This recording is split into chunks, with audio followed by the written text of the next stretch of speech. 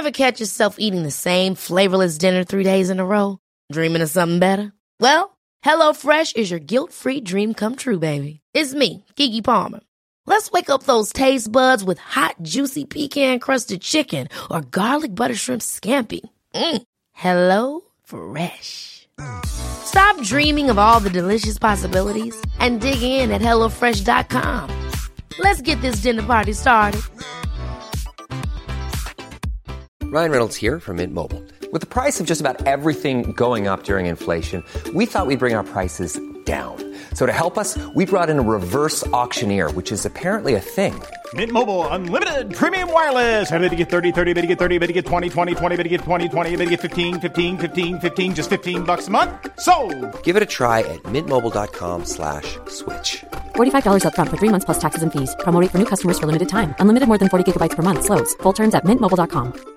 Quality sleep is essential. That's why the Sleep Number Smart Bed is designed for your ever-evolving sleep needs. Need a bed that's firmer or softer on either side? Helps you sleep at a comfortable temperature? Sleep Number Smart Beds let you individualize your comfort, so you sleep better together. J.D. Power ranks Sleep Number number 1 in customer satisfaction with mattresses purchased in-store. And now, save 50% on the Sleep Number Limited Edition Smart Bed for a limited time. For J.D. Power 2023 award information, visit jdpower.com/awards. Only at a Sleep Number store or sleepnumber.com.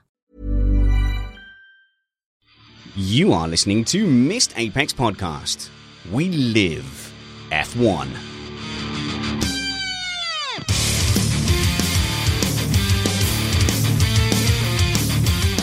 Welcome to Missed Apex Podcast. This episode is called Not Bad for a Number 2 Driver.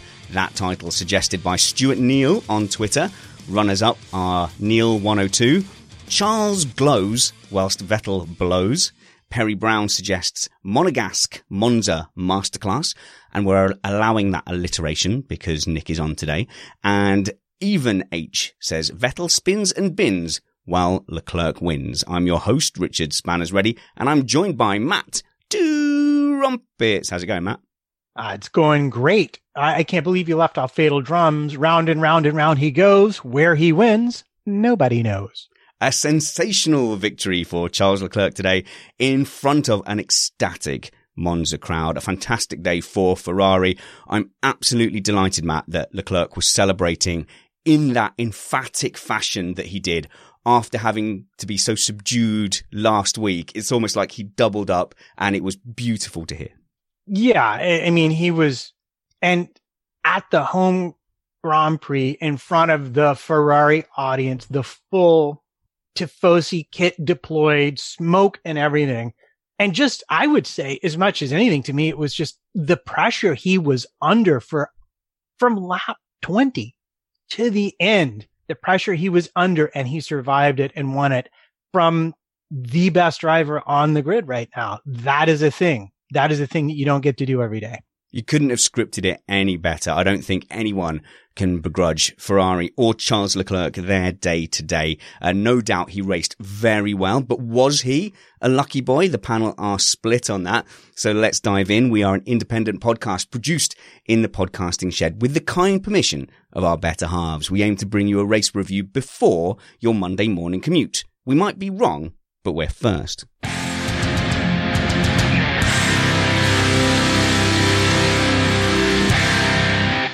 We're also joined in the podcasting shed today by PR man Chris Stevens and Nick Numbers Alexander. Chris, we've got to start with the qualifying debacle, surely. I don't think I've ever seen a qualifying quite like that, but the internet, because the internet is a thing, is very split on whether this is a disaster or just a jolly fun thing to see on your F1 weekend.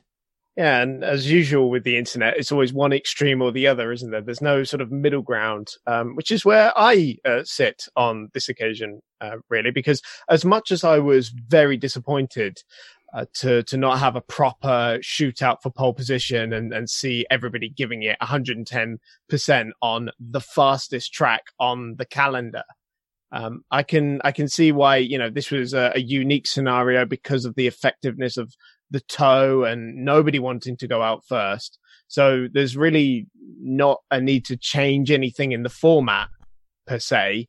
But I was, upset because they played themselves more than anything.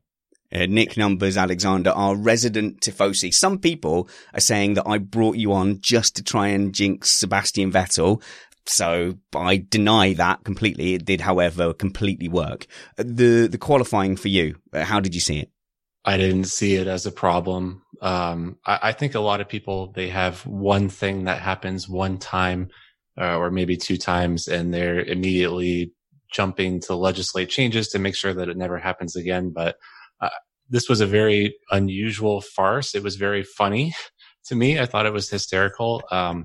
But until it starts happening every weekend, I don't think it's a problem. And I also don't think that there's anything that says that we have to have 2 runs in Q3 and we have to have a final shootout.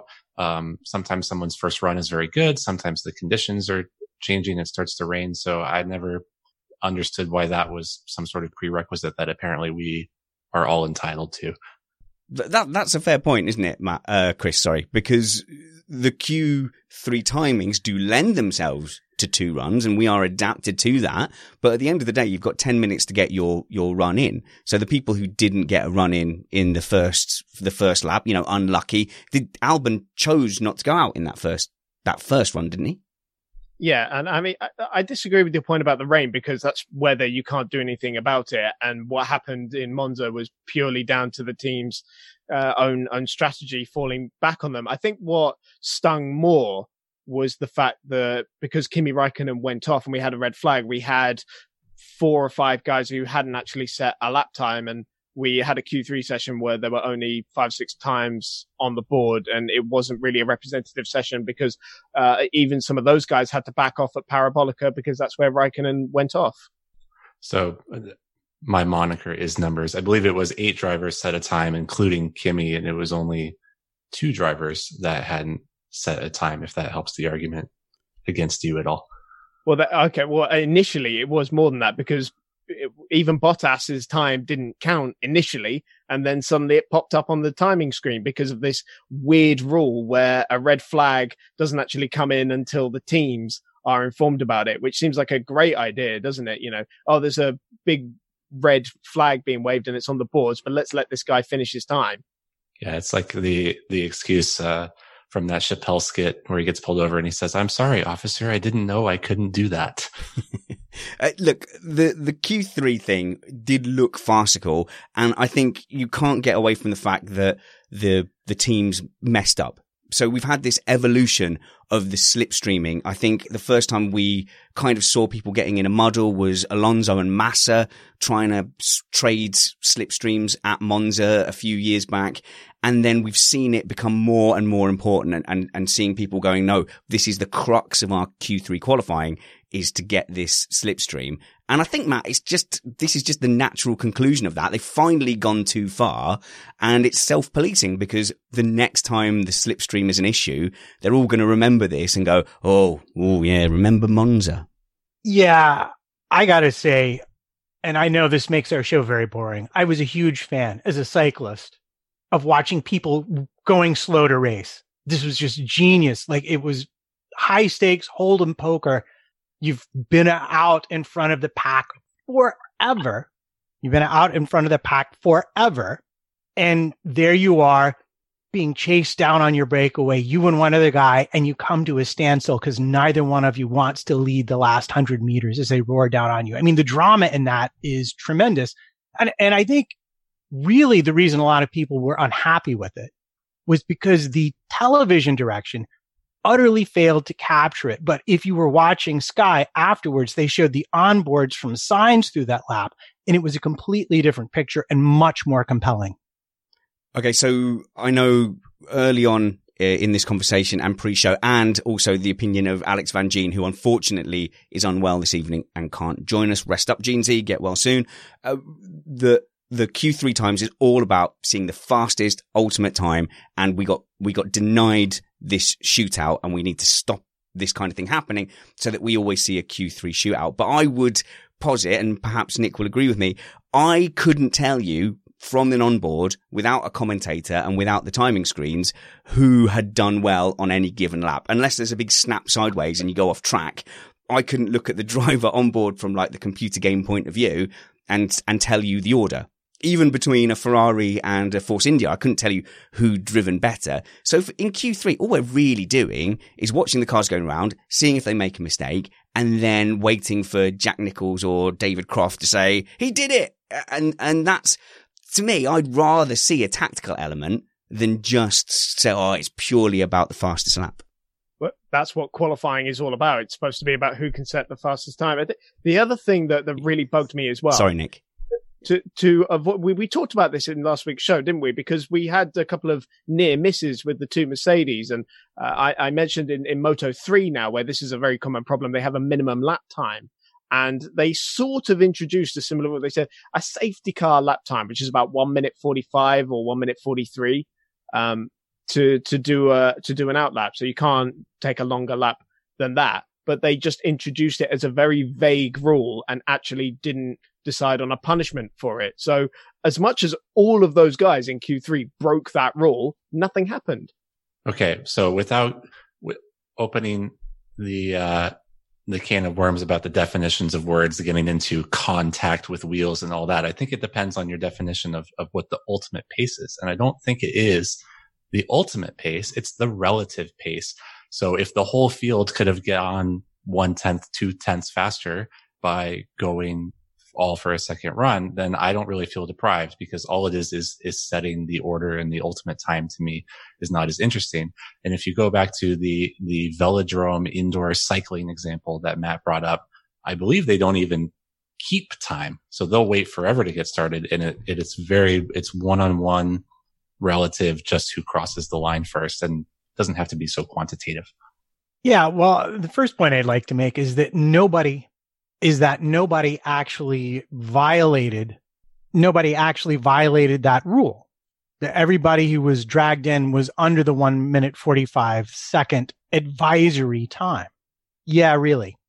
And the thing about it is, where you run into trouble is with things like what we saw Vettel do on his first lap, when Mercedes dummied starting out and then pulled over to do their stops, and he was in the lead and he quote unquote locked up and went straight at the first chicane.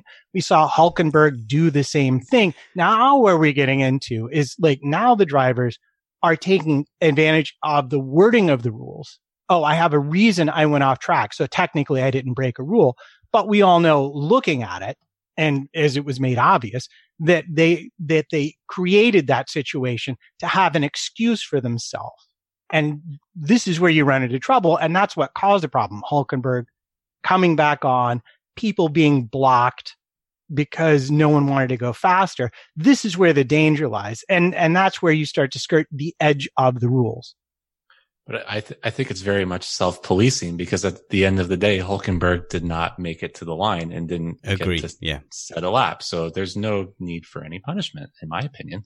And the only thing that I could think that you could legislate, because they did make it in the minimum lap time, was that maybe you could make a rule that says that if they're going to leave, they have to leave sooner so that they make it. But I mean, that's ridiculous. So Nick, I think there's nothing to be done, really. You're right. It's self-policing. So those guys didn't get through qualifying. Hulkenberg's fake lock-up and reason to go into the turn one set of chicanes was about as convincing as Rosberg in Monaco, or Rosberg actually in Monza, when he, it must have been 2014, wasn't it? After the Spa contact, and then suddenly, like, Hamilton was owed a win, and Rosberg mysteriously left the track at T1 in Monza.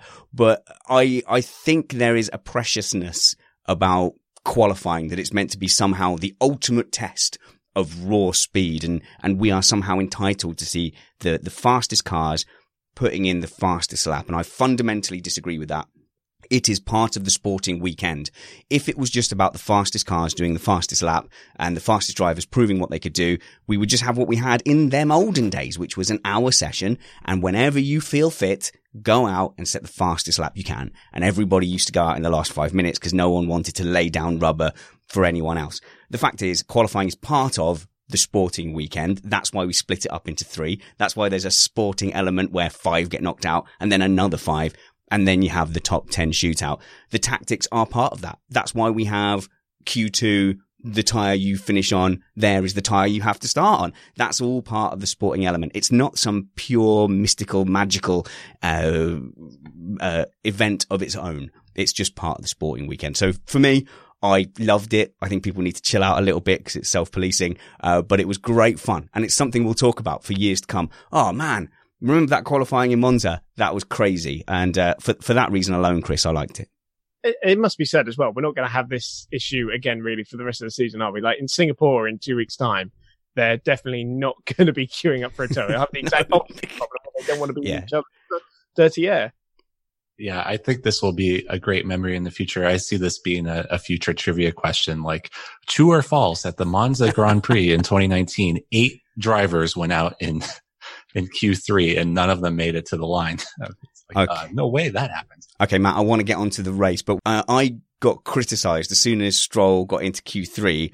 I had several people at me on Twitter, and the implication seemed to be that I would be somehow irked or hurt, or that I had been proved wrong by Stroll getting into quali. And the general theme of the tweets was, what say you now, person who criticized Stroll for his previous poor performances? What say you now that he's done well once? And my response is kind of, well done. I think all the things I said before about his qualifying performances were still true. And unless I said I hate Stroll, which I don't, I have no agenda against Stroll. And unless I said that I particularly wanted him to fail, or I predicted that he would never get into Q3, then I have no particular comment on him doing what was expected this time. Nick, any comment on the team orders in Ferrari? No, I think it's kind of goes back to what you said.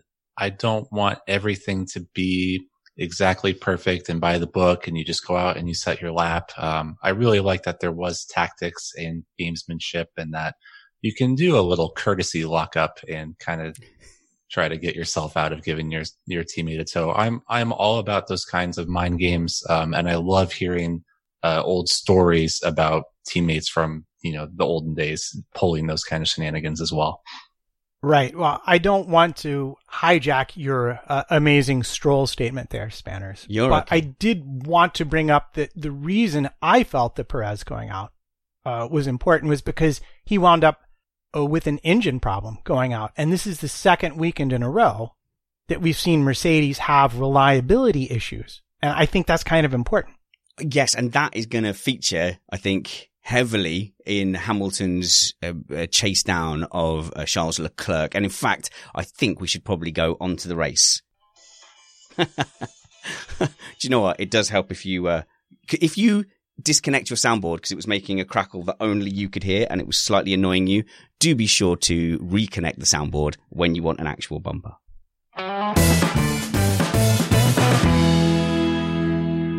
Okay, Matt, this is the part of the show where we talk about the race strategy. Clearly, there's a lot to talk about around the decisions that were made in the steward's office, the changing dynamic around Ferrari as well. But also, I think we should start with discussing where the race was won and lost. Absolutely. And as is always the case, the start is a critical phase of the race, although mainly because the top 3 all were able to preserve their order going into the first lap. And beyond that, what became the feature of the start phase of the race and what actually set the entire race up for being the way it was had to be Vettel spinning on lap 7 and the utter flaming disaster that followed it. Yeah, because that really changed it from how could these two teams battle each other to suddenly Leclerc's on his own, he's got track position, and Mercedes have almost 2 rolls of the dice to come at him. Precisely. They have the luxury to send one person long and try and undercut with the other person.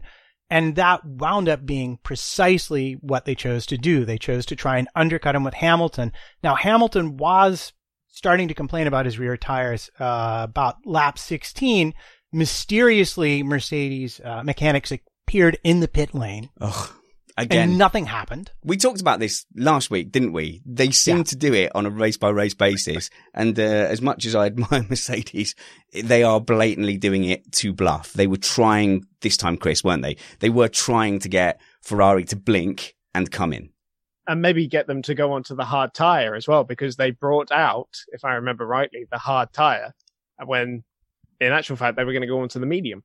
So I think they fancied the idea of perhaps Ferrari pitting early, going onto a tyre that wasn't going to last them the race, forcing them onto a two-stop, and then them going actually a little bit longer, and then watching the Ferrari go off the cliff again like they did in Spa.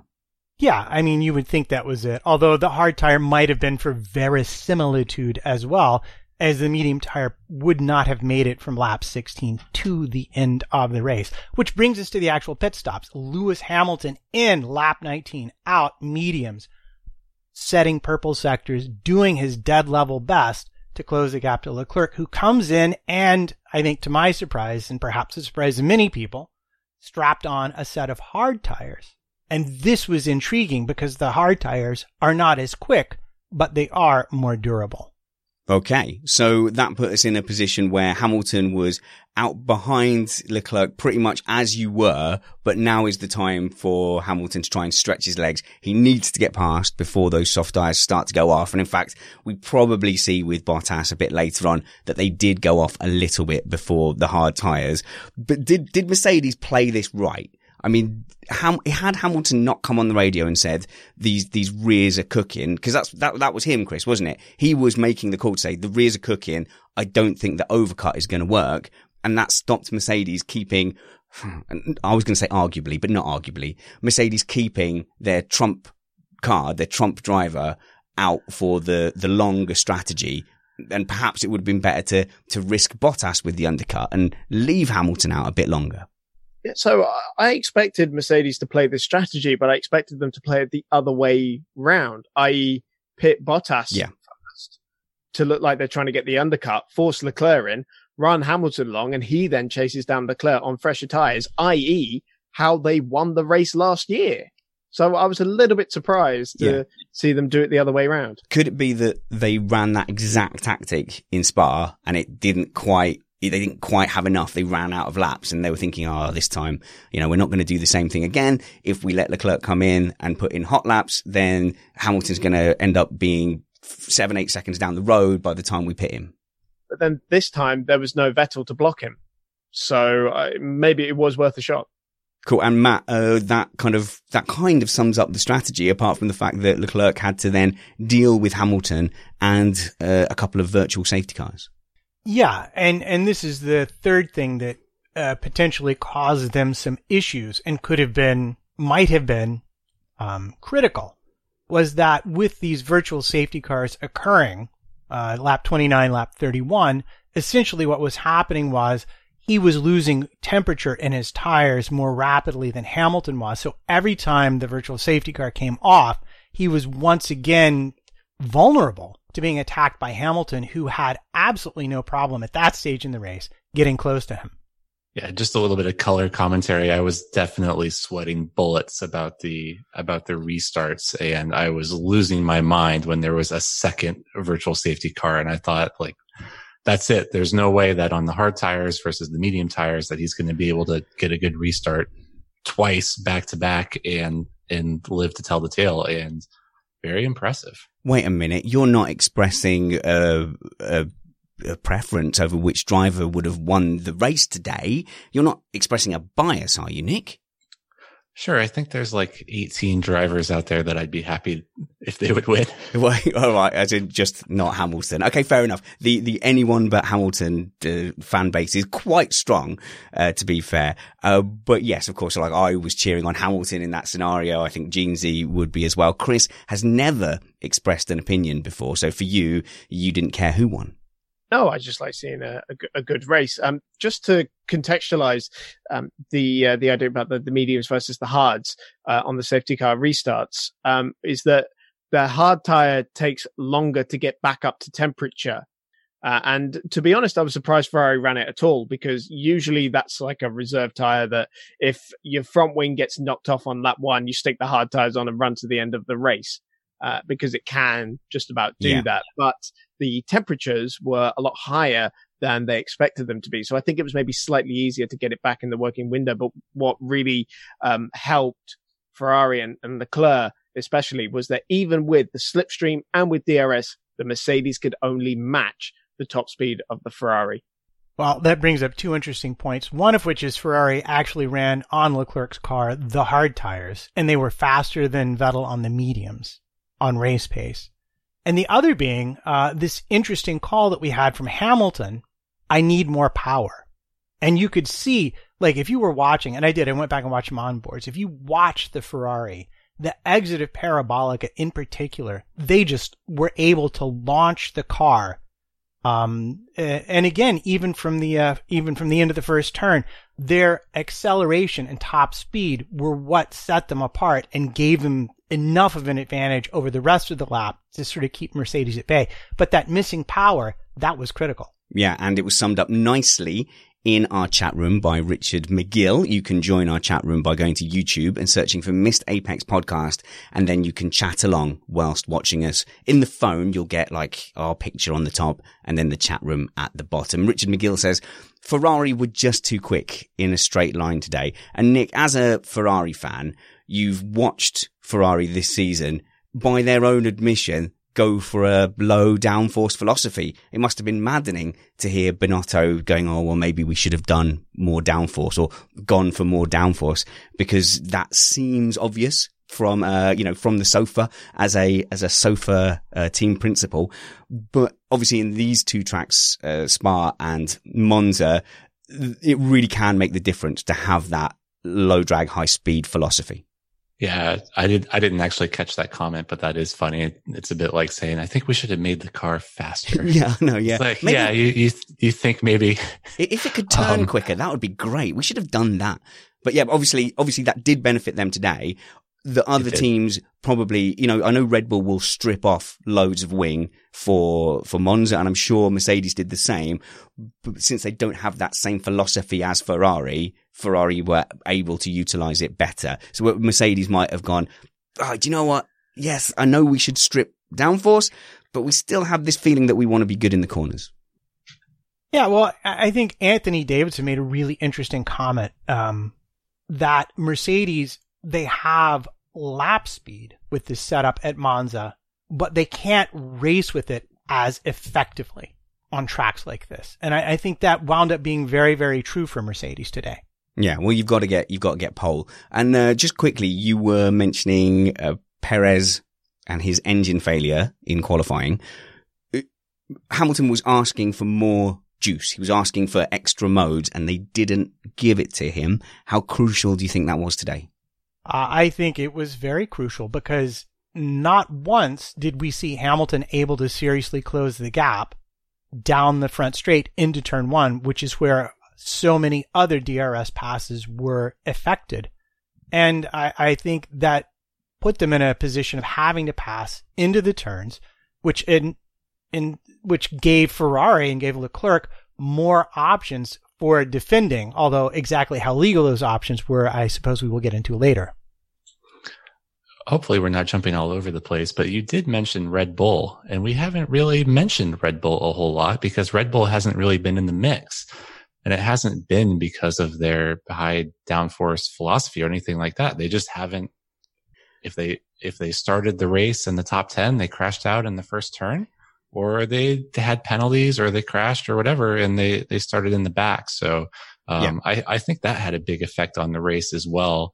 The Mercedes' ability to go 2-on-1 against Leclerc was strategy, because Vettel's not there, of course, but also because Max isn't there and Albon isn't there either. There's nobody there. I mean, they have a pit window to Ricciardo. It's a funny one with Red Bull. They assumed they would be bad at Monza, so took penalties here, whereas actually they might have been a little bit more competitive than perhaps they'd originally planned. But yeah, I mean, the tactics were fascinating, but somewhat simplistic in this one-stop race. I think the two things we should focus on in this race, apart from Formula B, is the fact that the Ferrari dynamic must have changed forever now. I think we'll go to Chris first, and then we'll talk about some of the decisions that came up later in the race.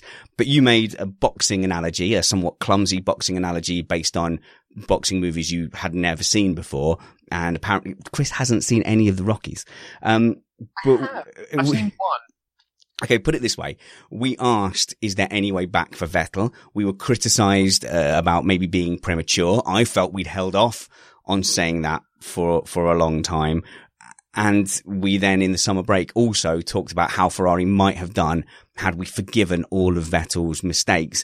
And it just feels like today it validated all of that, with Vettel going off all on his own and Leclerc taking a storming victory after a very aggressive defensive drive and being ruthless in qualifying. I mean, with your boxing analogy, where are we?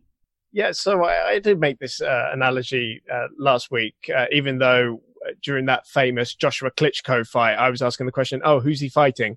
Not realizing that they were actually two different people.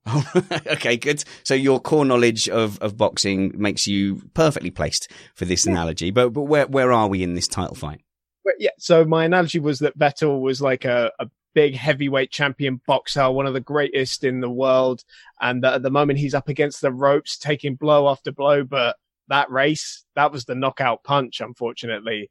And this is the first time I've seriously wondered if he will even bother to continue with Formula One in 2020, because he's even getting the media pressure about it now. You know, do you still love Formula One? Do you still want to do this? And that is just a whole nother level. And if there's one thing that makes Formula One drivers want to quit, it's people asking you, do you want to quit Formula One? Now let's talk to a man with a hammock in the background of his video, which I can only assume is your actual sleeping arrangements. That is where you sleep on your own in a hammock in an otherwise empty room. No, in fact, there are other rooms in this dwelling. Well, but we can only, who am I to argue? We can only guess. Nick Numbers Alexander from somewhere in America or Canada. You are pretty much our token Ferrari fan, and you have been a Vettel fan. I'm sure that is influenced somewhat by your connection to Germany and the fact you are a German speaker as well. Is it a mixed bag for you today, seeing your favorite driver make yet another horrific, unforced error, or can you celebrate as Tifosi? It is absolutely the latter. I am over the moon, ecstatic. Charles screaming into his helmet and clipping his microphone is as accurate of a description as how I felt at the end of that race as can be had. He had to fend off so many attacks, legally or otherwise. He had both Mercedes drivers to deal with. He had the safety car restarts. I mean, it was a real nail biter right to the very end. So, overwhelmingly just excitement. Not going so great for, either German driver this season. Yeah, no, Hulkenberg's out. Nico Hulkenberg being out of contract, and whatnot, but mostly excited for the Ferrari victory from pole in Monza. It's hard to be sad after that. I have to say, as a Vettel fan, you've never been a blinkered Vettel fan. And since you're German, I suppose we should say Vettel fan. That's fine. You would never allow that. I know. You know how stringent I am on pronunciations. But again, he just spun on his own. It's yet another unforced error. I'm going to defend him slightly. I'm going to defend him, Nick, and I'm going to see if I know you wouldn't just jump to any defense. Tell me if you think this is valid. He really did excel when he had the highest downforce car on the grid, when Red Bull had that super high downforce philosophy, when he could do things with the blown diffuser that other drivers couldn't do and that Mark Webber could not adapt to. He is now in a car that just wants the biggest, fiercest, most ferocious engine, and for it to slip through the air like a slippery eel. I think eels are slippery. Is it just the philosophy of the Ferrari has just gone away from him? Okay, so I will just correct the record a little bit from before that. So when I say you would never allow it, I meant you would never allow me to be this blinkered Vettel fan. No. Not that you wouldn't allow the I'd just stop inviting you on, yeah. Yeah, sorry. Yeah, right. Exactly. So I have to be, somewhat nonpartisan in that respect. And all I'll say to the rest of that is this. if we're going to defend other drivers in other seasons with the car was not set up to their liking, it doesn't work for them, then that defense should only be fair with this driver in this situation. Trumpets. I don't know. Vettel has, his first win came in a minority in the wet. I don't think it's fair to categorize him that strictly. But what's hard to argue with is the errors, the category and type of errors he's making don't really speak to his qualities as a driver looked at historically. So I'm a little bit on the fence. He may yet come back from this. This may not be the end for him, but it certainly is going to be a big challenge, I think, mentally and at Ferrari for him to reestablish his authority as a four-time world champion. I know you're technically correct by calling it a Minardi, but I don't know what year you think it was in because it was a Toro Rosso. But I do agree with you to an extent in that, he was very good at driving a certain kind of car, as a lot of great drivers are. They have a car suited to them. And as soon as it goes away from you, you suddenly look like you don't know what on earth you're doing. Chris, if you didn't know about Vettel's Red Bull career, if he was just a guy who'd come from Sauber and had jumped into a Ferrari seat 5 years ago, how long has he been in a Ferrari now? 5 years. On his record, would you retain him for 2020 based on his Ferrari record? See, you have to take the rest of the driver market into account, really. Assuming there were other options, no, I wouldn't. I think now it's not so much the speed, because the speed is there. He's not like Kimi Räikkönen slow, but he's costing the team more points than Kimi was by not being on Vettel's pace when they were teammates. What do we think about the idea of moving Sebastian back to Red Bull? I don't think it would make much difference, because even the Red Bull is not the same car it was 7 years ago.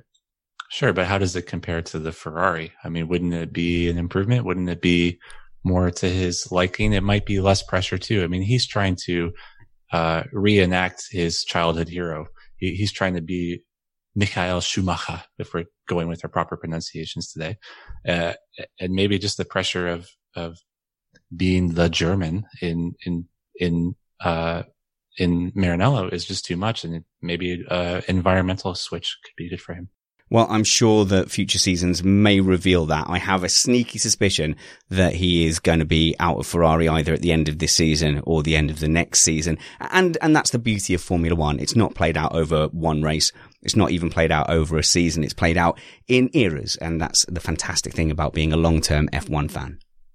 Are you sure? Because every time something happens in a race, we try to change the rules. So my understanding was that we were doing this day by day. No, okay. We will definitely get to the rules in just a second. What I will say is I do feel like we are validated with what we're saying in the summer, because we're seeing a switch in a season where Ferrari actually started off quite strong and they had lots of opportunities to win. When Vettel was the number one driver, they weren't taking those opportunities. Now that Charles Leclerc is coming into form, you can see he's comfortable with the car because he's beaten Seb in the last 7 qualifyings. Suddenly, yes, I know that Spa and Monza are the 2 tracks that they were most likely to benefit from, but suddenly they're taking the opportunities, and it is Leclerc strongly ahead of Vettel in qualifying and on race pace. And it's hard to argue now that the thing Ferrari have been missing is a top driver that can drive that car well.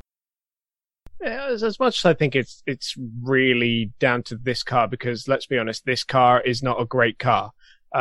Apart from these 2 races, it is the 3rd best car. Usually, I'd say the Red Bull is the closest challenger to the Mercedes, and I think we'll see that throughout the remaining races, not least at Singapore, one of the highest downforce tracks on the calendar. So I think Ferrari have really exploited the opportunities they've had in these last 2 races, but I'll be very interested to see how Leclerc goes over the rest of the season on tracks where the Ferrari we expect will not perform very well. Just for fun, I'm casting my mind back a bit to Canada when you say that Leclerc is winning on race pace, and I see Vettel leading the race, making a mistake, coming out, squeezing Hamilton, and getting a penalty and losing the race as a result. And then here in Monza, I see Leclerc leading the race, making a mistake, squeezing Hamilton, and not getting a penalty and winning the race as a result. And I think maybe not yet. Vettel still has that experience, and I'm reluctant to write it off 100% yet. This is Paige, the co-host of Giggly Squad, and I want to tell you about a company that I've been loving, Olive & June. Olive & June gives you everything that you need for a salon-quality manicure in one box. And if you break it down, it really comes out to $2 a manicure, which is absolutely insane. It's also so easy to get salon-worthy nails at home with Olive & June. The difference between how your nails used to look when you did them yourself and now with the Mani system is a complete game changer. The best thing about Olive & June, too, is it's a quick dry. Dries in about 1 minute, lasts for 5 days, and full coverage in up to 1 to 2 coats. Visit oliveandjune.com/perfectmani20 for 20% off your first system. That's oliveandjune.com/perfectmani20 for 20% off your first system. Ever catch yourself eating the same flavorless dinner 3 days in a row? Dreaming of something better? Well, HelloFresh is your guilt-free dream come true, baby. It's me, Keke Palmer. Let's wake up those taste buds with hot, juicy pecan-crusted chicken or garlic butter shrimp scampi. Hello Fresh. Stop dreaming of all the delicious possibilities and dig in at HelloFresh.com. Let's get this dinner party started. Quality sleep is essential. That's why the Sleep Number Smart Bed is designed for your ever-evolving sleep needs. Need a bed that's firmer or softer on either side? Helps you sleep at a comfortable temperature? Sleep Number Smart Beds let you individualize your comfort, so you sleep better together. J.D. Power ranks Sleep Number number 1 in customer satisfaction with mattresses purchased in-store. And now, save 50% on the Sleep Number Limited Edition Smart Bed for a limited time. For J.D. Power 2023 award information, visit jdpower.com/awards. Only at a Sleep Number store or sleepnumber.com. Okay, Low Stealth poses a question. If Ferrari go winless for the rest of the year, does it even matter to the Tifosi? Is the victory at Monza enough to scratch the itch for this year? And I would say that would be a very low bar for the Tifosi to set. I was going to say yes. I'd be interested to hear your thoughts. Well, there we go. No, I think that would still represent failure. I mean, here's the question for you, Nick, as a Ferrari fan. If you saw the performance of the Mercedes versus the Ferrari in Spa and Monza, and this is Ferrari's 2 best shots to pick up wins, and let's say that Spa was the first race of the season, right? And they've got the whole rest of the season to go. Tell me, do you want the Mercedes car and the Mercedes race pace, or do you want the Ferrari car and the Ferrari race pace? Because looking at that Mercedes, even though they've lost the last 2 races, it still looks like the stronger package. Okay, so you're looking at the question from a vacuum, and I'm looking at it given the way the first 7 races of the year went. Now that you've been able to get a victory in front of your home crowd, are you happy? And the answer is yes, but I see what you mean. And I believe the situation you're describing is kind of how 2017 went, wasn't it? I suppose so. Okay, let's go on to those controversial decisions. I suppose we will kind of skip past Vettel's spin and the contact. We'll play a little bit of whose fault is this and cover it then. But we'll talk about the stewards' decisions. They had some tough calls today, and in my opinion, Leclerc, who raced very, very well, was a very lucky boy. And that's how it goes, because you get good and bad calls in sport. You still have to maximize what you do. And as Matt pointed out, Vettel had a similar-ish call like that go against him and be penalized, whereas Leclerc's gotten away with it today. You still have to maximize those opportunities, and he absolutely did. However, I have to take my hat off to Leclerc for being that aggressive, Chris, because if he hadn't have done that, Hamilton was past him anyway. So why not roll the dice and defend as hard as you can? Leave it to the hands of the stewards in Monza who, favoured him. Yeah, Leclerc learned a very hard lesson in Austria, didn't he? When Max Verstappen got his elbows out and won the race. And Leclerc certainly showed that he had learned from that, really getting his elbows out. But I was very, very surprised to see that Leclerc did not get a penalty for outright shoving Lewis Hamilton off the racetrack. And this yellow flag thing apparently is not yellow flag, yellow card. Yeah, the black and white flag. Yeah, is apparently something that the drivers have asked for, and that they want, they're always saying, fewer penalties and let us race. Okay, well, amazing, Nick, that came up for the first time for a Ferrari driver leading a race at Monza, and coincidentally, all the stewards left the ground alive. Talk about serendipity. Maybe the first time it came up for a Ferrari driver, but I don't think it's the first time that it came up. I think you could say that they applied a similar philosophy in Austria. Did they? You'd have to remind me, because I can't remember. That was turn 2 or 3, and Max kind of just, I don't know, I feel like he kind of shoved Charles off the road. And I thought the sentiment at that time was, well, we wanted racing, didn't we? I see. But they didn't specifically give him a black and white flag. But correct. The feeling for me, Chris, is the black and white flag is an admission that he had done something wrong, but they had chosen to go with a lighter penalty, which kind of painted the picture that it was situational, or they had the charge was the same, but the sentencing was different. Yeah, so I think there's a concerted effort now into not getting involved in the top echelons, as it were, and mixing up I don't the like that. Which, I kind of disagree with. But the black and white flag acts exactly as the yellow card does. A footballer does something wrong, he gets a yellow card, you do it again, you get sent off the pitch. So I can see why it works. But then at the same time, there have been very similar incidents where drivers got penalties for that in the past. Valentino Valonghi tells us that the black and white flag was basically introduced in the previous race. So this may have been a change that was made over the summer break, or at least made official at the start of the second half of this season. Yeah, it came in at Spa. Well, what I'd like to do then is play a little bit of you are the referee and say, well, what actually happened? Because you guys might not be absolutely stunned to know that as a declared Hamilton fan, I see these incidents as Leclerc being in the wrong. I would love to sit here and tell you that if it was exactly the other way round, I would be calling for Hamilton to get a penalty. Clearly, we're not in a scenario where I can prove that. So feel free to call this as biased as you like. However, I'm just going to look at the rules, Chris. You called it a shove on the outside of that entry. It was a corner entry, and Leclerc just went all the way over. Hamilton, it wasn't a dive bomb. Hamilton was there. He was there the whole time. And then Leclerc, to take the best possible racing line and to shut the door a little bit, closed off to about half a car's width. Hamilton then had to go onto the grass to avoid an incident. It would have been interesting if Hamilton had just stayed there. Would that have been deemed Leclerc just crashing into him? But there is a specific rule that you can't crowd a driver off. And by crowding, it means drive into the space that other driver is and force him off. And that rule has been disregarded on the outside of turns. We've now seen that you're essentially now allowed to do it. We saw Sainz very confidently drive Albon off, and we've seen drivers actually since Canada and Austria do that knowing that they're not going to get penalized. But very different. In a straight line into the braking zone, Leclerc just moves to the right hand side and pushes Hamilton off the track.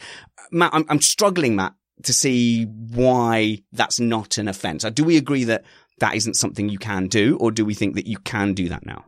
Well, if you're going to look at all of the regulations, there is a bit of a conflict between them in that although you're allowed only one move to defend, you are allowed to move back to the racing line once you have defended. Now, that doesn't deal with the crowding beyond the edge of the track, which I understand is separate, but in this instance, it's certainly a conflict in the regulations that allows the stewards some leeway in making choices like this. Let's put it that way. Okay, well, I don't want to get bogged down between those two things, Chris, because there was another incident, a separate incident, where the two moves rule came into effect. Well, the thing that kind of annoyed me as well is that he gets told over the radio you got black and white flag, and he goes, "Why?" Okay, yeah. You know exactly what you did. It's like when Vettel said, "When did I do dangerous driving in Baku?" When you drove into another driver on purpose because you were having a paddy. Yeah, no, it would be Nick. I don't think those two are remotely at the same degree. No, certainly but not. Sure. And I think it's just a little bit of gamesmanship. You don't plead guilty right away. So I think he's just doing the standard line. Yeah, it is very standard. I think Chris is just expressing a general grumble, and we approve of that here. So there's the crowding, Matt. There's the crowding off the track in the first incident. And then in the second incident, about 3 separate things happened. So firstly, he's defending, he cuts a corner and comes back out ahead. Some people would be calling for, he's gained an advantage, but he hasn't gained a lasting advantage. In fact, he put himself in a terrible position because Hamilton was then right up his gearbox coming to overtake. The issue, I think that I had here was that he moves late to the left-hand side to block Hamilton down the inside. And we've seen late maneuvers before. And when Magnussen's done similar things, we've gone, okay, that's rough, but you are ahead. You're clearly ahead and you've made a late move, sure, but you're defending your position. The problem for me in that scenario is then he then moved back to the right. And I think it's pretty clear that is a second move, except for the fact that you're allowed to move back to the racing line. But when you do that, you have to leave a car's width. But he didn't. So you can sympathize with someone who feels like he's broken 2 rules on 2 separate occasions and each time has not been penalized for it.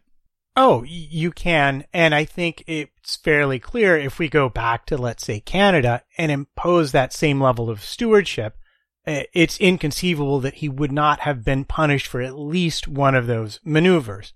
However, after talking to all the stakeholders, let's call them so I don't have to name them all right now, the decision has been made to give the stewards more leeway, to give the drivers more leeway to race harder, which is the way, we describe it. And what we saw today is a result of that. And Masi, when he explained this, because the race director actually came out and explained this, the crowding one, he basically said, well, if we go back to last year and we look at Verstappen and Bottas, who had contact, Max got a penalty for the contact. If there had been contact, Leclerc would have gotten a penalty for the contact. So there are still some fairly clear lines being drawn.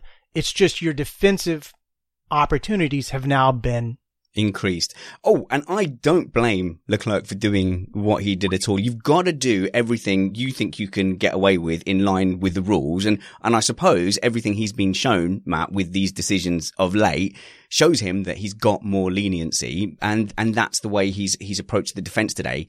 But I would then say, okay, but is this the way forward? So if Hamilton does this in Singapore, it's going to be acceptable because Hamilton was driving to, clearly in the interviews, he felt he was driving to a slightly different set of rules.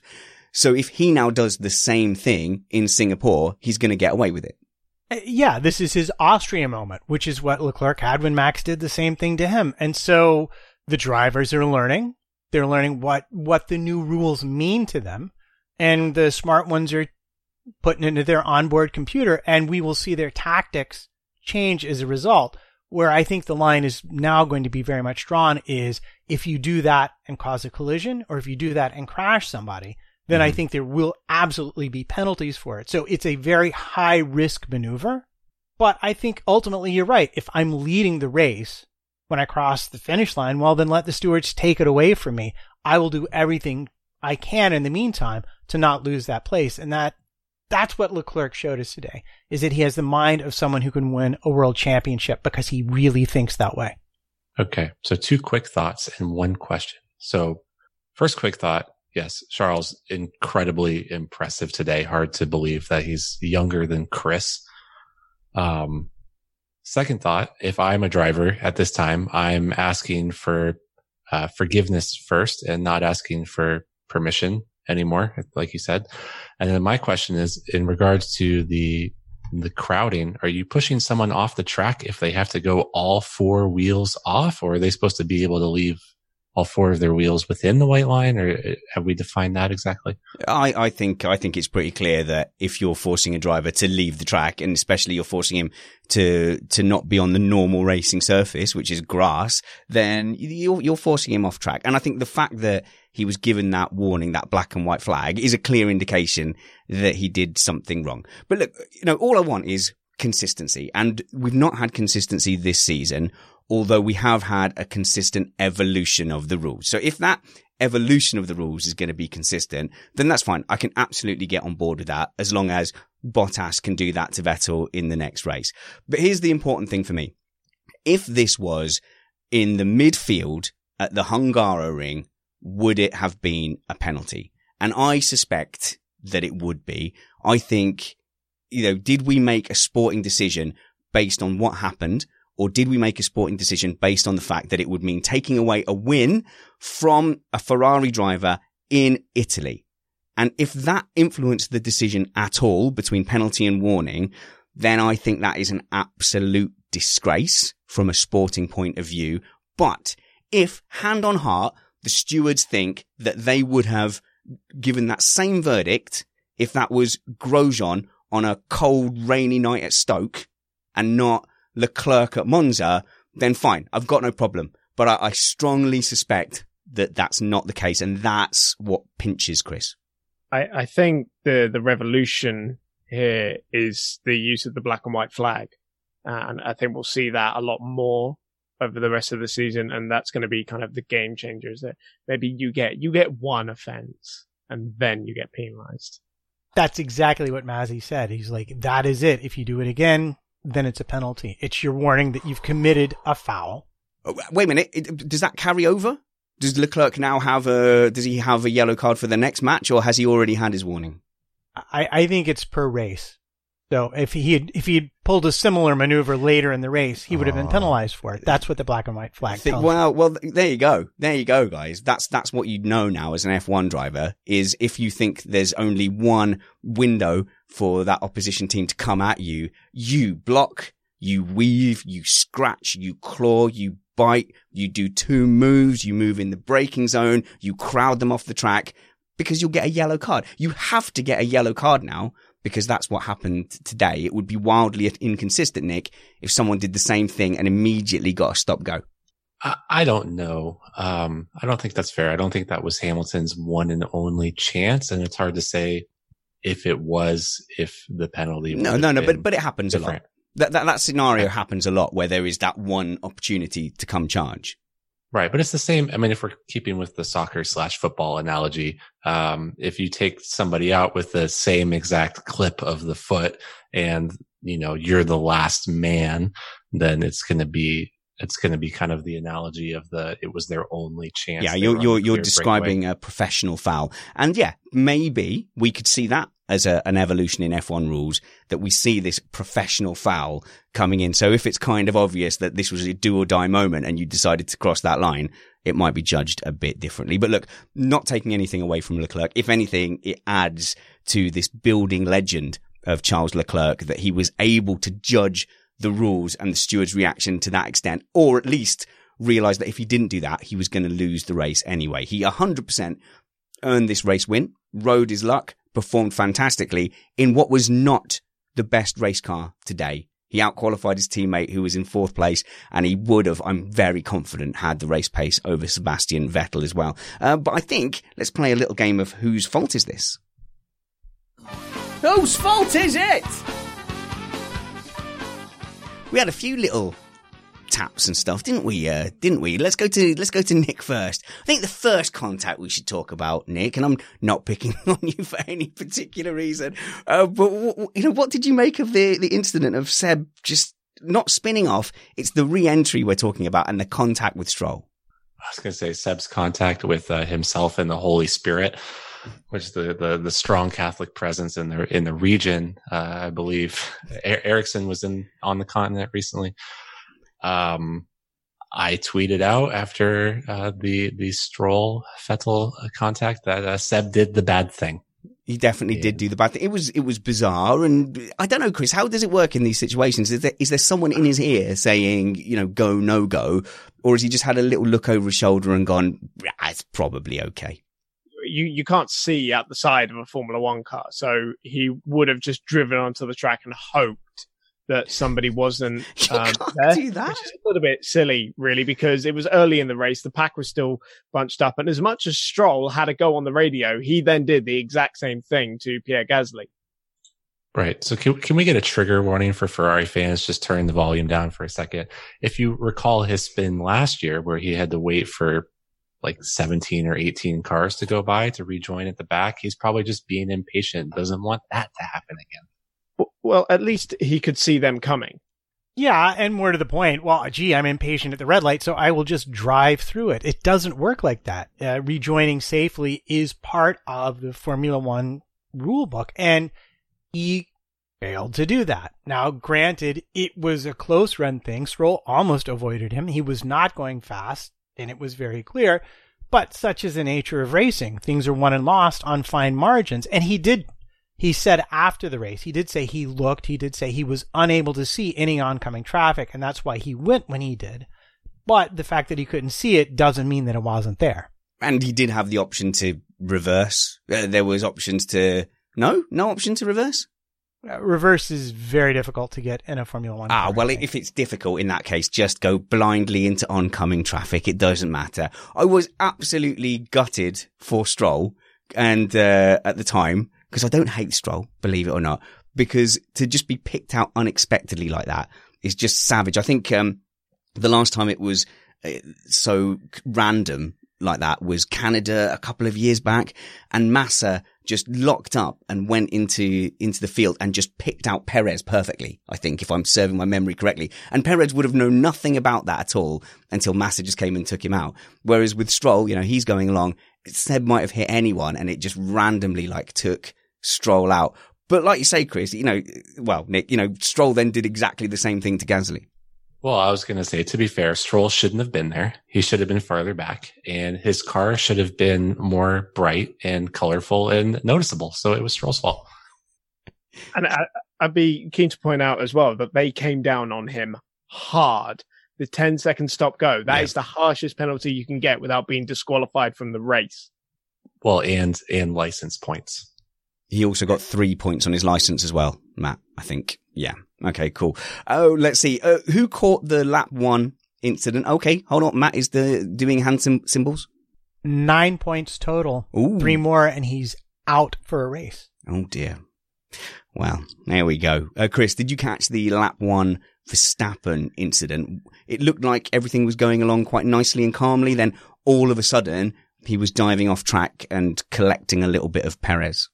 So bizarre, wasn't it? I honestly couldn't give you a proper explanation for what on earth happened. And my only decent guess is that he suddenly had a lot less downforce than he expected, and that's why he locked up, given all the cars that he was sat behind and all the dirty air he was sitting in, and probably a bit of cold brakes, because he was trying to be cautious, and then maybe the concertina effect just caught him out slightly. There's always somebody who gets caught out at that first chicane, because it's a very long high-speed run into a big stop, and there's always going to be contact in there.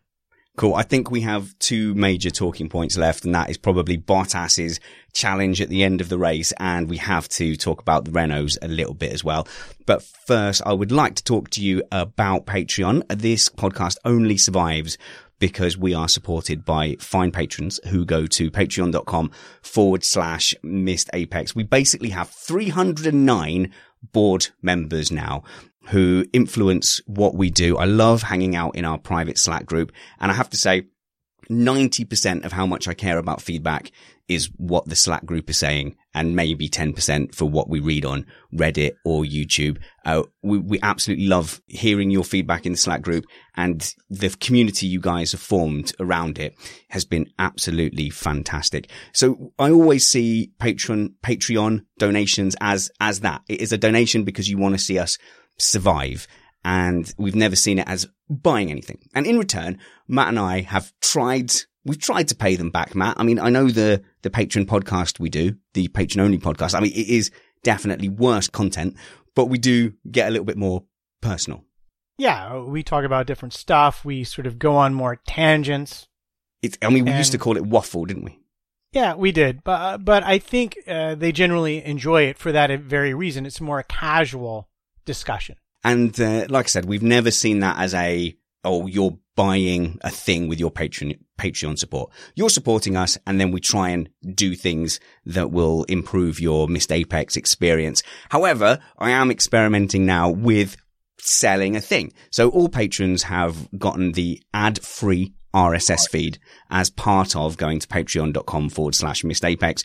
You then get an RSS feed that you can add to your podcast player. So what we're now introducing is an ad-free unlock tier where that's all you get. So if you like us and you want to support us a little bit, but you're not sure you want all that other bump, do feel free to join the $1.99 tier and you can unlock ad-free versions. We do about 6 episodes a month. So that adds up to about, hang on, I've got to do quick maths. I should have worked this out before. About 33 cents or about 25p per episode for that ad-free feed. But I must take the opportunity to say a massive thank you to the people who support us on the $5 tier and above. That is incredibly valuable to us, and it absolutely makes my day when those pledges come through. But if you want to support us in any way, go check out what's on offer at patreon.com/missedapex. Chris, Bottas, you didn't think it was a good choice to retain him for 2020. Are we being too harsh on him for this race? Because everyone was reacting like, oh, you're rubbish, Bottas. You couldn't overtake him. Oh, did you think it was a good decision? Were you the other way? Sorry. Yes, I was exactly the other way. Okay. Well, in that case, defend yourself. He did terribly see how I'm flip-flopping. He did terribly this race. He showed that when he had the opportunity, he could catch, but ultimately he had no teeth. Doesn't that show if they're in a proper title fight next year, they're going to suffer by not having a proper number 2? No, because for my money, bar one mistake he made at the chicane late in the race, Valtteri Bottas did everything Lewis Hamilton did in this race. He was close to him in the first stint. Actually, I was going to bring this up in qualifying. According to some Mercedes data, so this might be slightly biased, but he backed off 0.2 of the parabolica because of Raikkonen's red flag incident, and without that, he'd have been on pole position. But he was close to Lewis in the first stint and ran the strategy properly. It was very kind of Lewis to lock up and go off just as Valtteri was catching him. But ultimately, I think it was the mediums just going away and the hard tyre prevailing that stopped Valtteri. I'll admit there was an error in there, but I don't think that Hamilton would have got past him on the same strategy as Bottas. Really? Well, Matt W404 in the chat room says only because Bottas was given the better strategy was he in that position. You really don't think if Hamilton was in Bottas's position, was able to close that gap with 8 lap fresher tyres, he wouldn't have made a better fist of it than what Bottas did?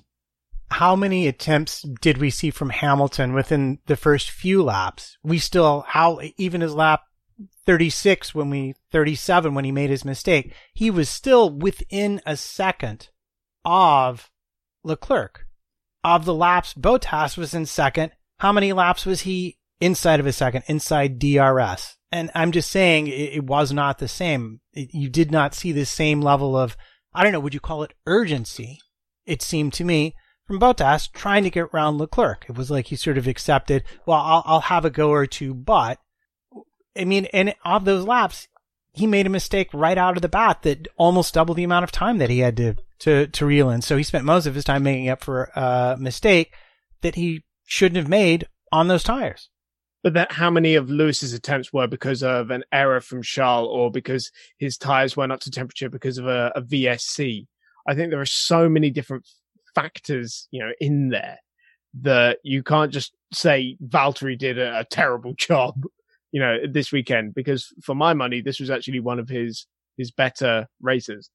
Oh no, he didn't do a terrible job, but he also left a lot on the table, in my opinion. So he did a good job, but not a great job. Hamilton did a great job, and that's always the problem when you start to compare the two. And this is why people like myself will say that Ocon is the one who should be going into that seat next year. I think Mercedes left a lot on the table themselves. I'll just say that I think that Valtteri had an opportunity to really impress and really get a result and really do a thing. And he didn't do the thing. And I don't think that he drove terribly, but wasn't Robotas 2.0 or 3.0 or whatever, left a little bit lacking. I think the Mercedes engineers looked at the data and thought that Bottas was going to win that race. I don't think they were encouraging him for no reason. I think they really were spurring him on. And I think there was a time where he was like closing into the DRS where he made a mistake and then ended up back at like 1.6 seconds. Then he got into the DRS zone and no Mercedes was overtaking a Ferrari down that back straight into turn 1. It was all closing up over Curva Grande into turn 3. So not all he had to do, that's not fair, but it was important that he didn't go from overtaking to turn 1 in that DRS zone, stayed close to Leclerc and had a go at him. The same places that Hamilton was having a go at him, Matt. And he just couldn't do it. That was 2 key mistakes in that chase. Yeah, the word is pressure. When Hamilton was behind, the pressure was constant and unrelenting. And we saw Leclerc make mistakes as a result of it. When Bottas was behind, we did not see the same pressure. And Paul Barton makes a very good point, I think, in the chat room, that Bottas is as good as it gets for a number 2. If he was any better, he would destabilize Hamilton.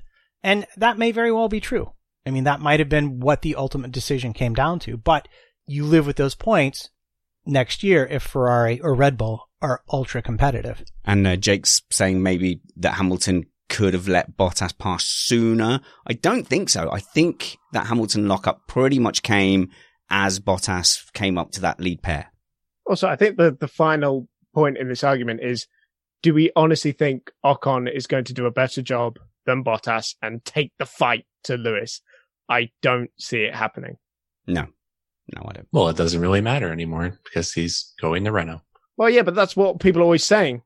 So. Nick, don't ruin Nick's fantastic segue into Renault. That's what Nick was doing because he's a podcaster in his own right. He has a podcast where some of the panel will read a book and then they'll all talk about the book, even the people who haven't read the book. And it's called Some of Us Have Read the Book podcast, isn't it, Nick? .net, yes. No, what's it called? And are you still doing it? It's called the What's It About podcast. You can find the link on my Twitter at Nick Alexander F1. And I have just done a big cross country move, which is why I haven't been here in a while. The rumors of my death and sacking are greatly exaggerated. Looking to bring it back soon with video man Steve Amy. Fantastic. Hopefully in the next fortnight or. Steve Amy are the video editor of Missed Apex podcast, responsible for all you see here in this shed. Chris Stevens, you are a PR man these days. You still write the odd thing, but you are findable on Twitter at Chris on Racing. Tell us about Renault. We've not seen much of them. We've certainly been disappointed, but they were there or thereabouts all weekend. Very surprising, wasn't it? Their low downforce package seems to work really, really well. And you think of high-speed tracks and Renault engines and think they don't really go together. But we saw with McLaren as well, they were right up there with Carlos Sainz right up until the horror pit stop.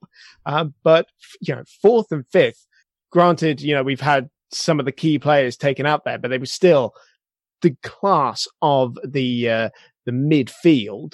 And I was surprised to see as well, they weren't actually relatively that far off the leaders by the end of the race. The gap between Ricciardo and Leclerc, the checkered flag, was 45 seconds.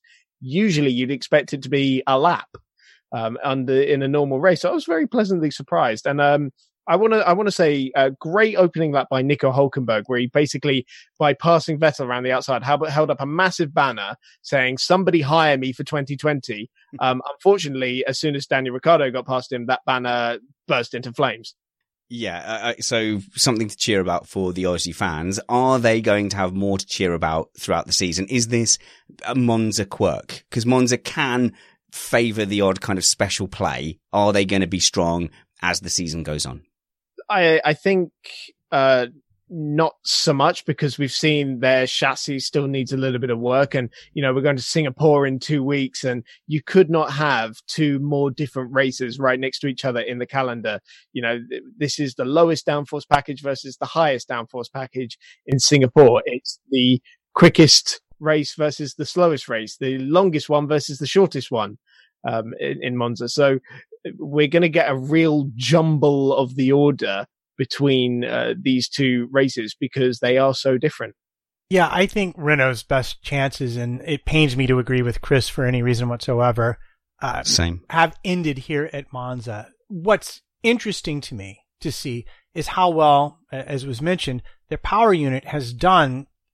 So on tracks that are very power sensitive, they are capable of putting in really good results. Unfortunately for them, there's not really any tracks like this left throughout the rest of the season, although some may come closer than others. I expect them to continue to sort of be there or thereabouts. We'll see different midfield teams. And really, I think McLaren has to be still considered the class overall, because Sainz would have been up there if they could have remembered how to put his wheels on properly. What a beautiful segue. Thank you, Matt. I was just going to say it's hard to talk about Renault without talking about McLaren, because you have the Works Renault team and you have the only Renault customer team. And so I believe it was 6 and 7 for Renault in Belgium, and Lando's engine went bang on the last lap and got nothing. And then it was a 4-5 here in Monza for Renault, and McLaren managed a lonely point, a 10th. And so, I mean, you guys might want to twist the knife and make fun of me for Sebastian throwing things away. But really, if we had a token McLaren fan on the podcast, we'd really be throwing things at them. I mean, Renault has certainly made hay while the sun was shining. Yeah, they have, but I don't think you can look at McLaren and blame Renault engines going bang on McLaren, unless you're going to blame them for having done too good a job. Let's move on to the podium.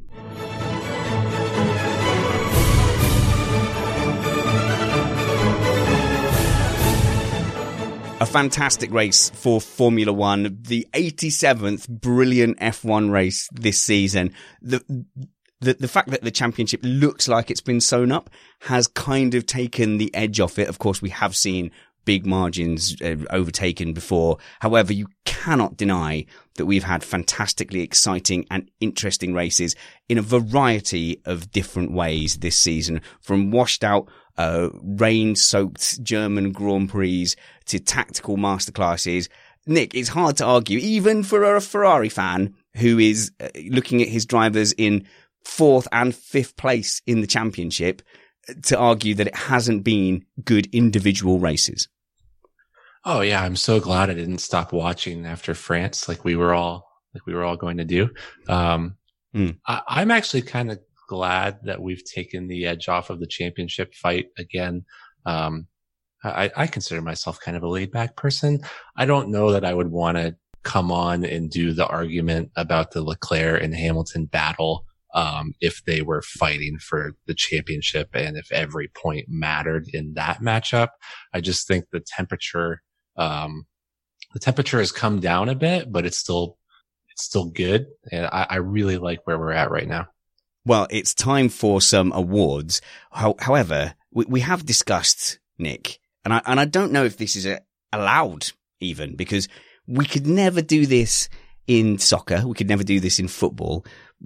You are considering moving your fandom, and I think that you need the permission of the Missed Apex audience to validate this. I think we need an advisory referendum, which you will apparently be legally bound to carry out, on whether or not you can perform the action you are thinking about performing now. Tell us what you're thinking of, Nick. Right. So I don't know anything about referendums and wouldn't possibly have any comments on those.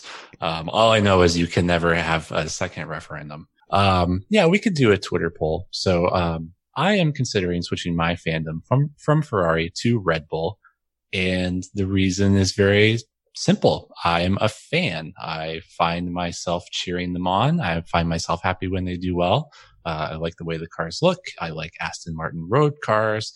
I like the association with 007, all their promotions. I find that they are much more open on social media than Ferrari is. I think it goes without saying. So I want to switch my fandom, but I don't want to be accused of jumping on a bandwagon. So I thought I'd have the idea of switching in 2020, of having my Ferrari contract go out at the end of 2019.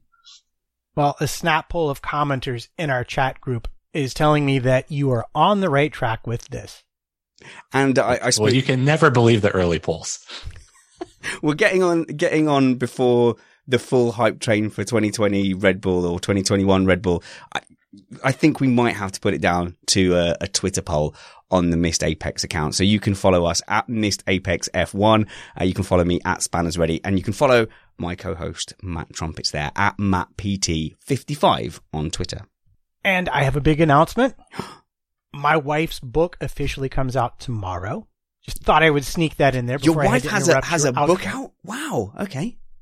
She does. Love and the Laws of Motion, officially out tomorrow. Tons of social media from her at A Weaver Writes. And if you know someone who enjoys books in that genre, by all means, please encourage them to go check it out.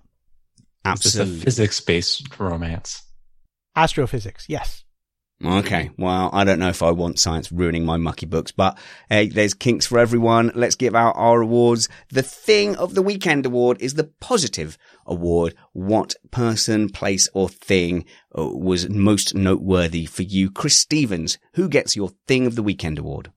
I think it's gotta be the super easy, obvious one of seeing Leclerc on the podium in the famous red Ferrari suit in front of the Tifosi. That atmosphere. I mean, can you imagine being one of those people in the crowd, and you will one day tell your grandkids, I was at the race when Charles Leclerc won his first race for Ferrari at Monza? Did you see Leclerc cheekily playing the crowd, like not quite coming out onto that podium and like hanging back, putting his ear out, waiting for the cheers, and really milking and enjoying every moment? Very, very hard to begrudge him or the Ferrari fans that. And I know people get very upset about the booing, but it's the home of Ferrari. And as far as Ferrari fans are concerned, Lewis Hamilton is the big bad. And he, has won there in the past. I think Alonso was the last Ferrari driver to win at Monza. Let them enjoy the win. Just let them boo. It's absolutely fine. Crack on. I think very similar scenes have happened at Silverstone. I think that's just part of sport. Nick, who's your Thing of the Weekend? My Thing of the Weekend, and this is just a comical one, but when there was about 3 or 4 minutes left in Q3 and no one had come out yet, and Ted Kravitz was calling it a Mexican standoff, and then he hummed the tune from The Good, the Bad, and the Ugly quite badly. I thought that was hysterical. And I also thought that the spaghetti Western reference in Italy was most apt. So I appreciated that. Fantastic. Matt Trumpets, who gets your Thing of the Weekend? Right. So I'm going to ask this question. Does Chris's Thing of the Weekend encompass the battle between Hamilton and Leclerc? Because you might have to give it, because when have we seen a battle for the lead that long in Formula One? But I have to say it's running neck and neck with Martin Brundle's conversation with Rosberg about Monaco. Oh, where basically Brundle basically accused Rosberg of cheating at the Monaco Grand Prix. And to be fair, it is only because Rosberg definitely cheated at the Monaco Grand Prix, locking up in qualifying and stopping Hamilton beating his quali time, Chris. Yeah, I thought that was quite funny, actually. And Rosberg was a little guarded about that, rightly so, because it was a very controversial moment. Actually, Lewis Donahue in the chat has just reminded me of something that I did absolutely love, apart from Leclerc on the podium, which was Lando Norris's Valentino Rossi hat, where it was covered in 46 and the Doctor, and I appreciate that because I love Valentino Rossi. Amazing. I'm going to give my Thing of the Weekend to Renault, because pound for pound, their 5th and 6th place is absolutely punching. Not only did they get the best of the rest, but this season, what's that, 4th and 5th? Oh, 4th and 5th. Oh, blimey. Okay, that's even better. Wow.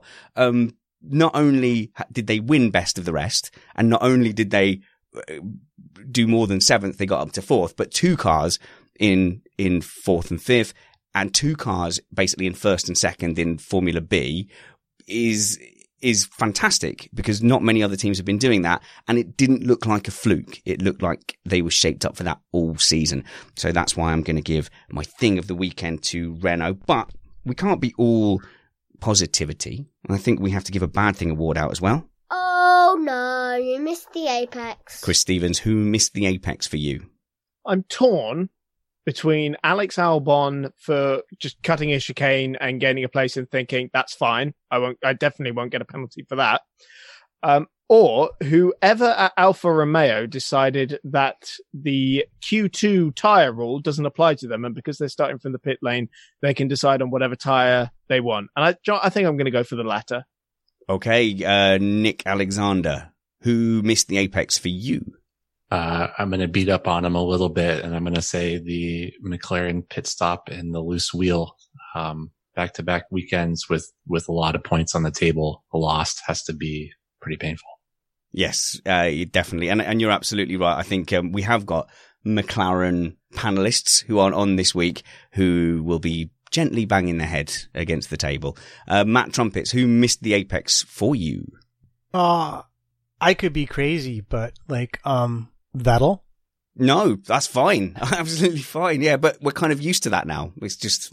Yeah, I mean, it's interesting. The Alfa Romeo thing is Beat Zender, and because Raikkonen started from the pit lane, he thought the Q2 rule didn't apply. And that's why Raikkonen started on the wrong tire. So, yeah, you should know the rules if you're director of operations for a Formula One team, but you can understand why that mistake might have been made. And boy, am I going to just argue with Chris instead of do this category aside from saying Vettel? Yes, pretty much. Albon cut the chicane to get ahead of Magnussen, which he did, and he was, when Magnussen retired, almost 15, 20 seconds up the road. So, yeah, it made sense because he couldn't get around him any other way. It's, again, one of those penalties that one takes. Okay, so Lyndon Lewis in the chat room says the race director missed the apex. That was some terrible, terrible production. So much of the action was missed. It was so frustrating. At the first replay they showed of the start, what we were wanting to see really was what happened to Verstappen, and they went in car with Verstappen and they started heading off down the start-finish straight, and then they cut away to Hamilton's start. So no, we want to see what happened to Verstappen. And while all that was happening, the Renaults were swapping places, 4 places, not 4, as in 4 a place. And it was Ricciardo overtaking Hülkenberg, which was incredibly significant and would have decided ultimately who was 4th in this Grand Prix. It was super frustrating. So when you say race director, you mean the TV? The TV, yeah. Not race director Massey. No. Whoever was deciding which shots were shown. It was uncharacteristically bad. We expect a high standard. Okay, so my missed the apex has to go to, right, okay. So don't get angry here, because it is going to be, assuming I have any kind of metaphorical power, a suspended sentence, right? But I am going to provisionally give my missed apex award to the stewards. Unless when a similar situation comes up with a different set of drivers, they are consistent. Because right now, my feeling is they were heavily, heavily influenced by their desire to leave the circuit in one piece, Nick. And I think they're, however they deny it, the scale and severity of their penalty and their decision was influenced by the situation. And I think as a sport, if you want to be taken seriously as a sport, it has to be the same, whether it's a Ferrari driver leading at Monza or whether it's Grosjean in Singapore. Okay, so I agree with the sentiment wholeheartedly. We have the same in hockey here in what's possibly Canada, where I live, where playoff hockey, they put the whistles away, and it's like, no, rules are rules. And if it's a rule, it should be a rule. But I cannot wait to argue until we're blue in the face when this situation does happen about whether or not it was, in fact, similar. Because that seems to be what we always argue about. Like, no, it's not the same as what happened in Canada. Well, it's completely different. It doesn't have to be the same. All that it has to be is a consistent punishment. Basically, a first offence now isn't a penalty. So you can crowd, you can weave, because it was weaving. It was 2 moves. You can brake late, you can move late, and you will get a warning. And what gave away that he got a second warning was the fact that the race engineer came on and said, Charles, no more moving in the braking zone. And his reply was, I didn't do that. But clearly they'd been given an instruction, say to your driver, don't do this again, or you will get penalized. And that was the second time. So he didn't just get one warning, he got two. So let's look for the consistency in getting a warning before being punished, not for exactly identical racing incidents. I think you could say that the radio message was an elaboration on the black flag. I don't know that you can assume that it means that he did it twice. No, one was shoving off and one was the later moving in the braking zone and two moves, clearly. Well, for me, yeah, the radio message was informing him that he'd been given the black and white flag. Because I don't actually know. No, that happened twice. It was. I thought it was two completely separate things. One was moving under braking, and one was the crowding, and he got the black and white flag for that. I think they were the same incident, really. Okay.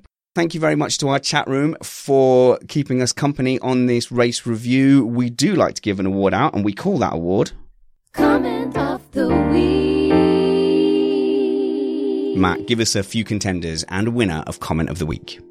I just want to say this is going to be really challenging because the chat room has really brought their A game today. But first, I got to shout out Armand Erikens, if I've got that right, for chucking some money in the till during the YouTube show. Don't forget, you can always do that. And we promise we won't spend it on beer or whiskey or gin, or actually we probably will.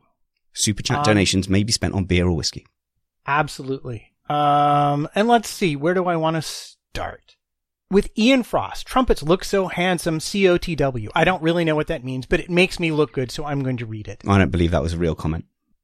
All right. At the top, Jason Miller, referencing our own Chris on Racing Stevens. Chris' entire house is built on a 45-degree angle, talking about his opinions being perfectly in the middle. Very good and true.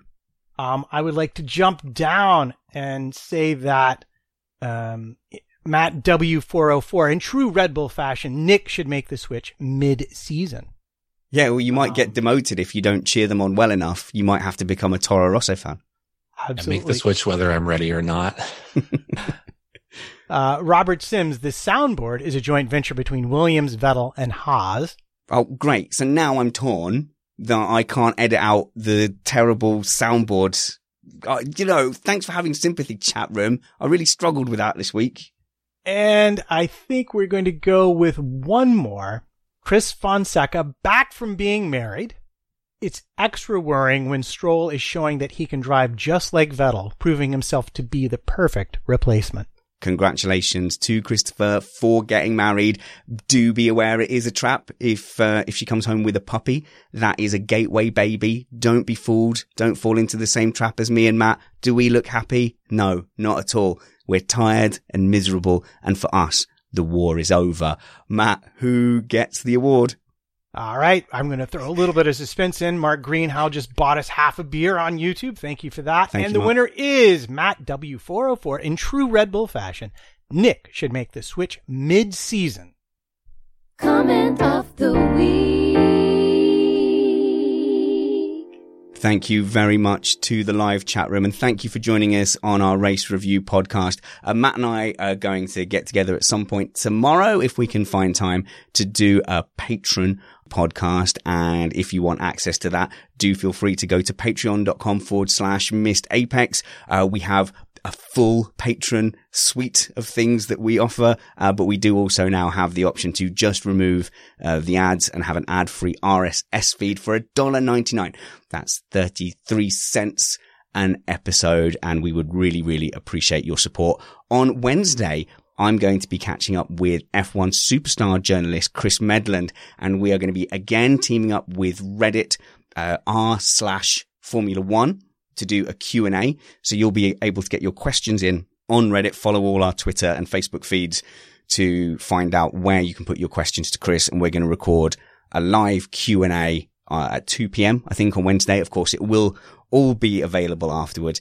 And we'll do our news catch-up show on Sunday at 8 p.m. as usual. And of course, Spanners, in exactly 2 weeks today, we'll be doing our live race review after our karting at Buckmore. Yes, I still haven't quite figured out how that's going to work, but we are all going to be in a room together, including Matt Trumpets all the way from America Land. Nick couldn't be bothered for some reason, even though he's a fantastically wealthy accountant. I assume they're all wealthy. But we are going to be in the same room. I think, me, Chris, Matt, possibly Alex Van Gien, Sarah Nichols is going to be there. Kyle Power, possibly, because he's staying overnight. He likes a good beer up, does Kyle, and Chris Catman Turner. So we'll all watch the race, in the Button Suite of Buckmore Park. Thank you very much to Buckmore Park Karting for letting us use that facility. And then we'll do our live race review from there. So it will sound a little different. It may be edited a little differently as well, but it should be a lot of fun. Wherever you catch us next, remember to be brave, because wounds heal, chicks dig scars, and glory lasts forever. This was Missed Apex.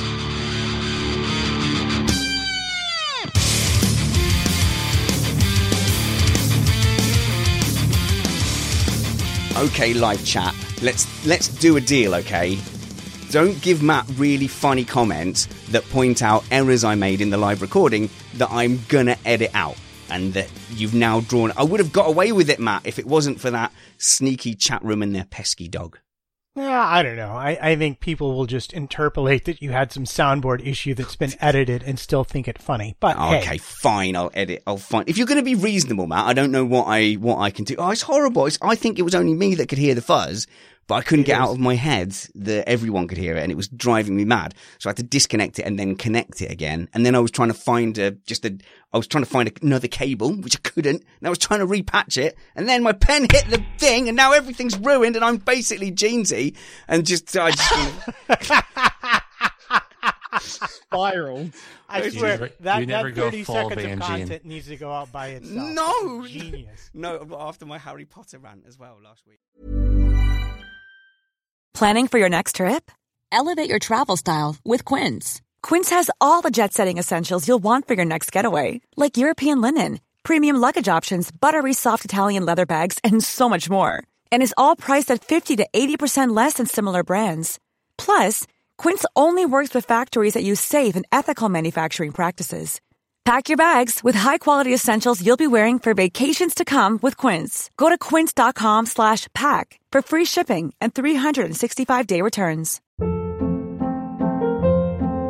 Hold up. What was that? Boring. No flavor. That was as bad as those leftovers you ate all week. Keke Palmer here, and it's time to say hello to something fresh and guilt-free. Hello Fresh. Jazz up dinner with pecan-crusted chicken or garlic butter shrimp scampi. Now that's music to my mouth. Hello Fresh. Let's get this dinner party started. Discover all the delicious possibilities at HelloFresh.com.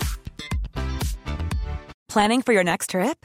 Elevate your travel style with Quince. Quince has all the jet-setting essentials you'll want for your next getaway, like European linen, premium luggage options, buttery soft Italian leather bags, and so much more. And is all priced at 50 to 80% less than similar brands. Plus, Quince only works with factories that use safe and ethical manufacturing practices. Pack your bags with high-quality essentials you'll be wearing for vacations to come with Quince. Go to quince.com/pack for free shipping and 365-day returns. When you need mealtime inspiration, it's worth shopping Kroger, where you'll find over 30,000 mouth-watering choices that excite your inner foodie. And no matter what tasty choice you make, you'll enjoy our everyday low prices, plus extra ways to save, like digital coupons worth over $600 each week. You can also save up to $1 off per gallon at the pump with fuel points. More savings and more inspiring flavors make shopping Kroger worth it every time. Kroger, fresh for everyone. Fuel restrictions apply.